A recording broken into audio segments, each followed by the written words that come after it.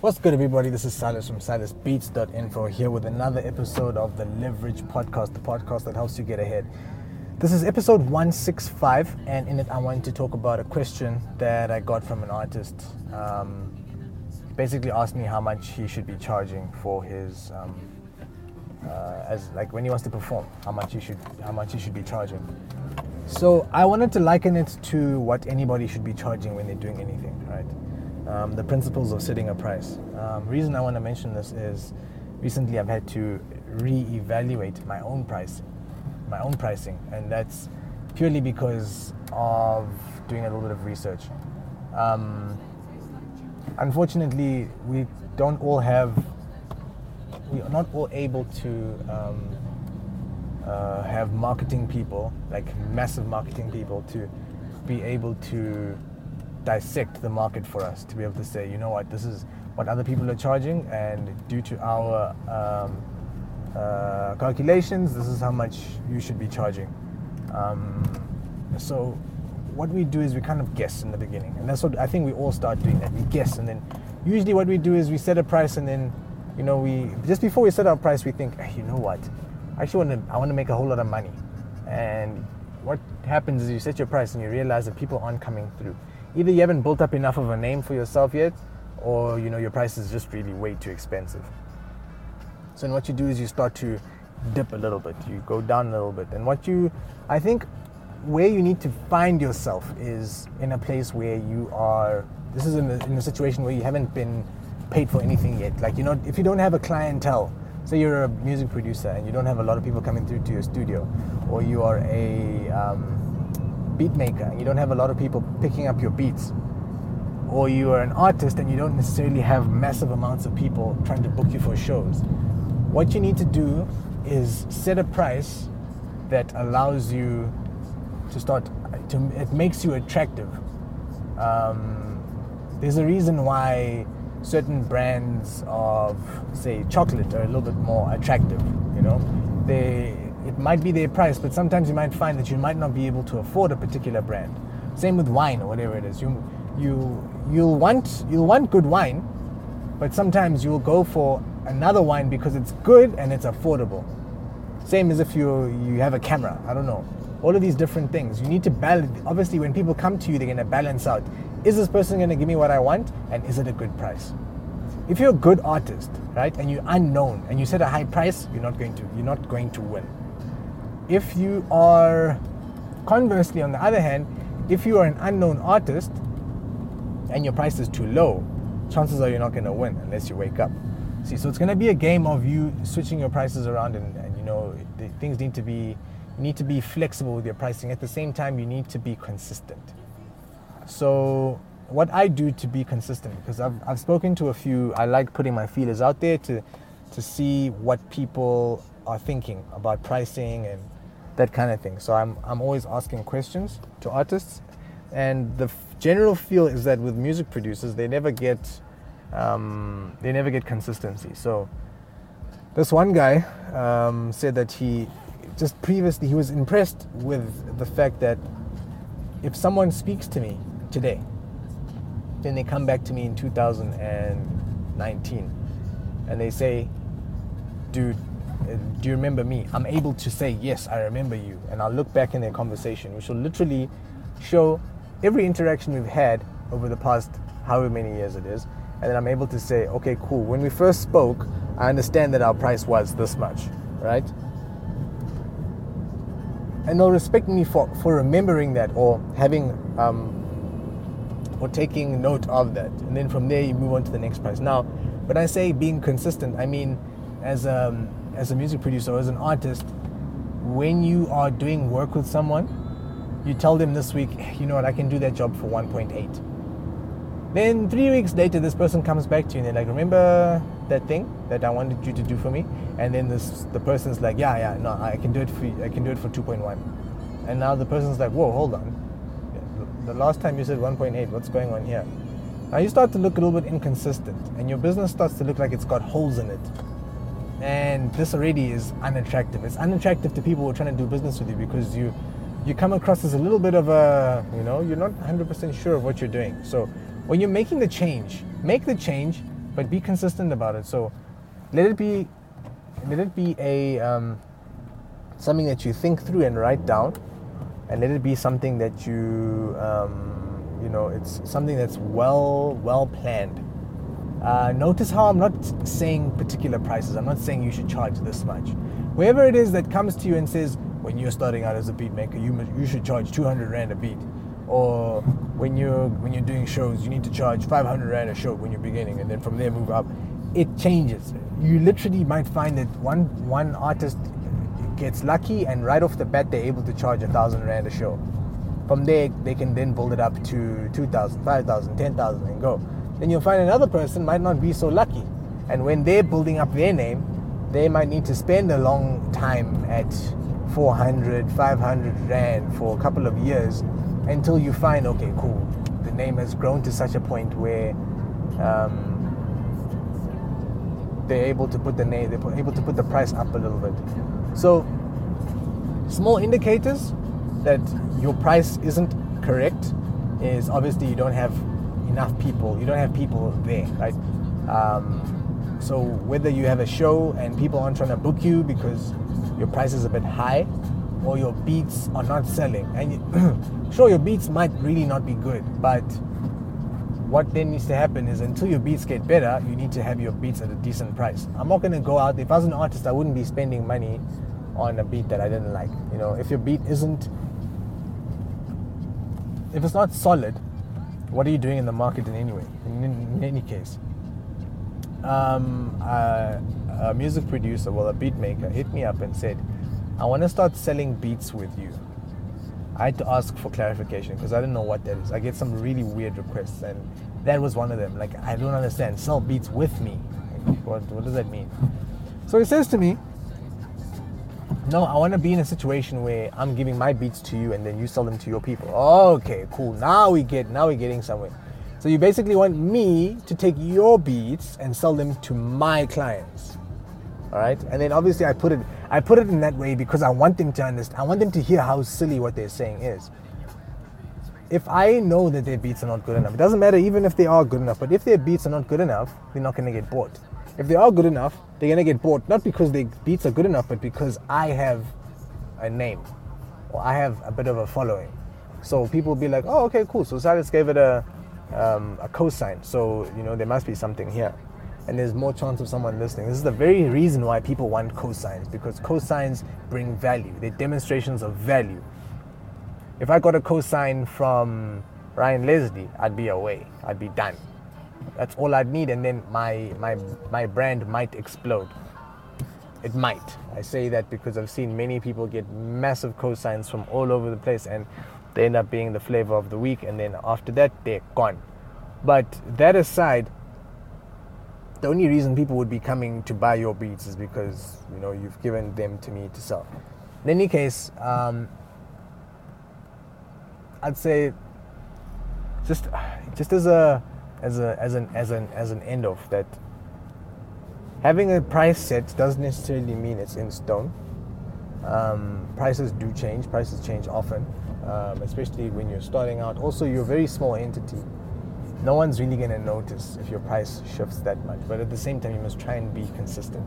So if you're going to be changing it, let it be known. So you put it up as a post. You should have a mailing list going. In your mailing list, you'll mention it. You'll say, these were my prices. I'm making a slight adjustment to it.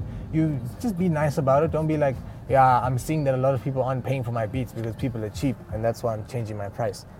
I've seen people do that, and you kill you kill a little bit of your market when you do that, because now you're saying, basically you're saying is that you're cutthroat, you're ruthless, and if that's your game, that's your game. People are like that, but I think just for the sake of trying to pick up on clients wherever you can, you don't want to sound like a douchebag and say, yeah, you guys don't pay for beats, therefore I'm out. You can say it in a way that I've found that I want to increase my price because I might feel like the brand is growing and I need to expand. There you go, you're done. Increase your price, be done with it, you're finished. So shift it around now and again, but then what you must try and do is give it a bit of time. So don't say that your beats are 800 Rand today and then next week they are 2,000 Rand, and the following week you bring them back down to 800 Rand, and then you bring them down to 700 because you want to sell more, because then you start to look inconsistent, and again you chase away customers. Same with performances. You want to have some sort of a consistent pricing going on, if you're having a pricing at all. If you're not at the stage where you feel you are confident enough to charge. I know a lot of people that shouldn't be charging, that are charging. And I speak to them often. I look at their work and I'm like, what do you charge? Why do you want this now? Why would you want to make 300 Rand now for the next 7 years, where if you shift your focus a little bit more, you might not be getting any money, but you'll get more shows, and eventually you'll be able to clock your 10Ks, and then you'll be able to earn all that cash back, over the long term. It's a case of patience before growth. You need to be very, very, very, very patient, otherwise absolutely nothing's going to happen for you. So with regards to pricing, shift it around, keep it fresh, but keep it consistent. You're playing a balancing game again. And then what ends up happening, if you follow these rules, what ends up happening is you find a sweet spot. I've had a few points in the past 3 years where I've found sweet spots. Basically what a sweet spot is, you've figured out the perfect price to have a lot of people come to you and ask you for business, and it's the perfect price that you feel comfortable with the money that you're getting. So if I'm a music producer and I feel that my beats are worth 4,000 Rand, right? And when people come through, I'm like, 4,000. They say to me, I'll get back to you, and they obviously never. But then what I end up doing is I end up thinking, 4,000 is quite a bit of money. If I can sell them for 2.5, right? And I can keep them at 2.5. And then you start to see that at 2.5, you start to generate more sales.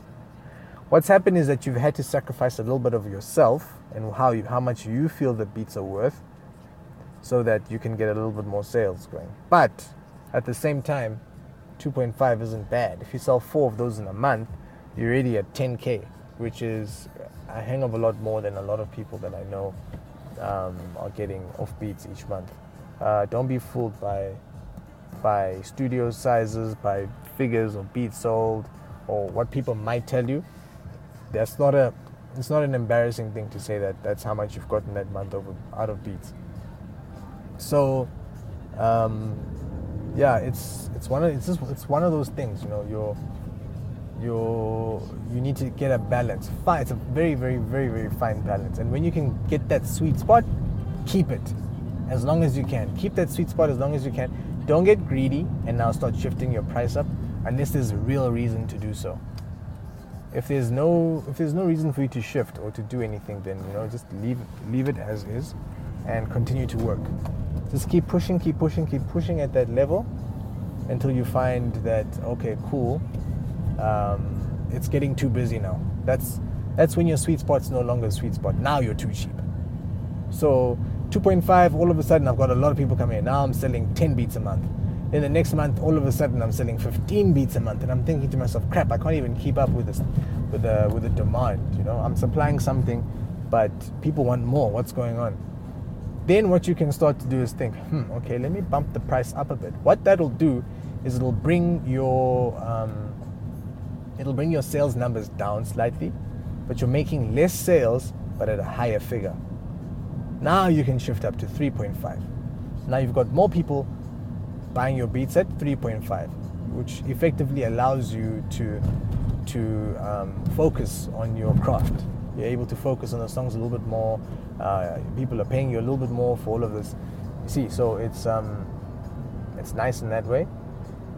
And then you just continue like that till you find yourself charging goodness knows how much for beats. It's all a supply and demand game. If someone wants what you're selling enough, and when I realized this, then it changed my thinking so much.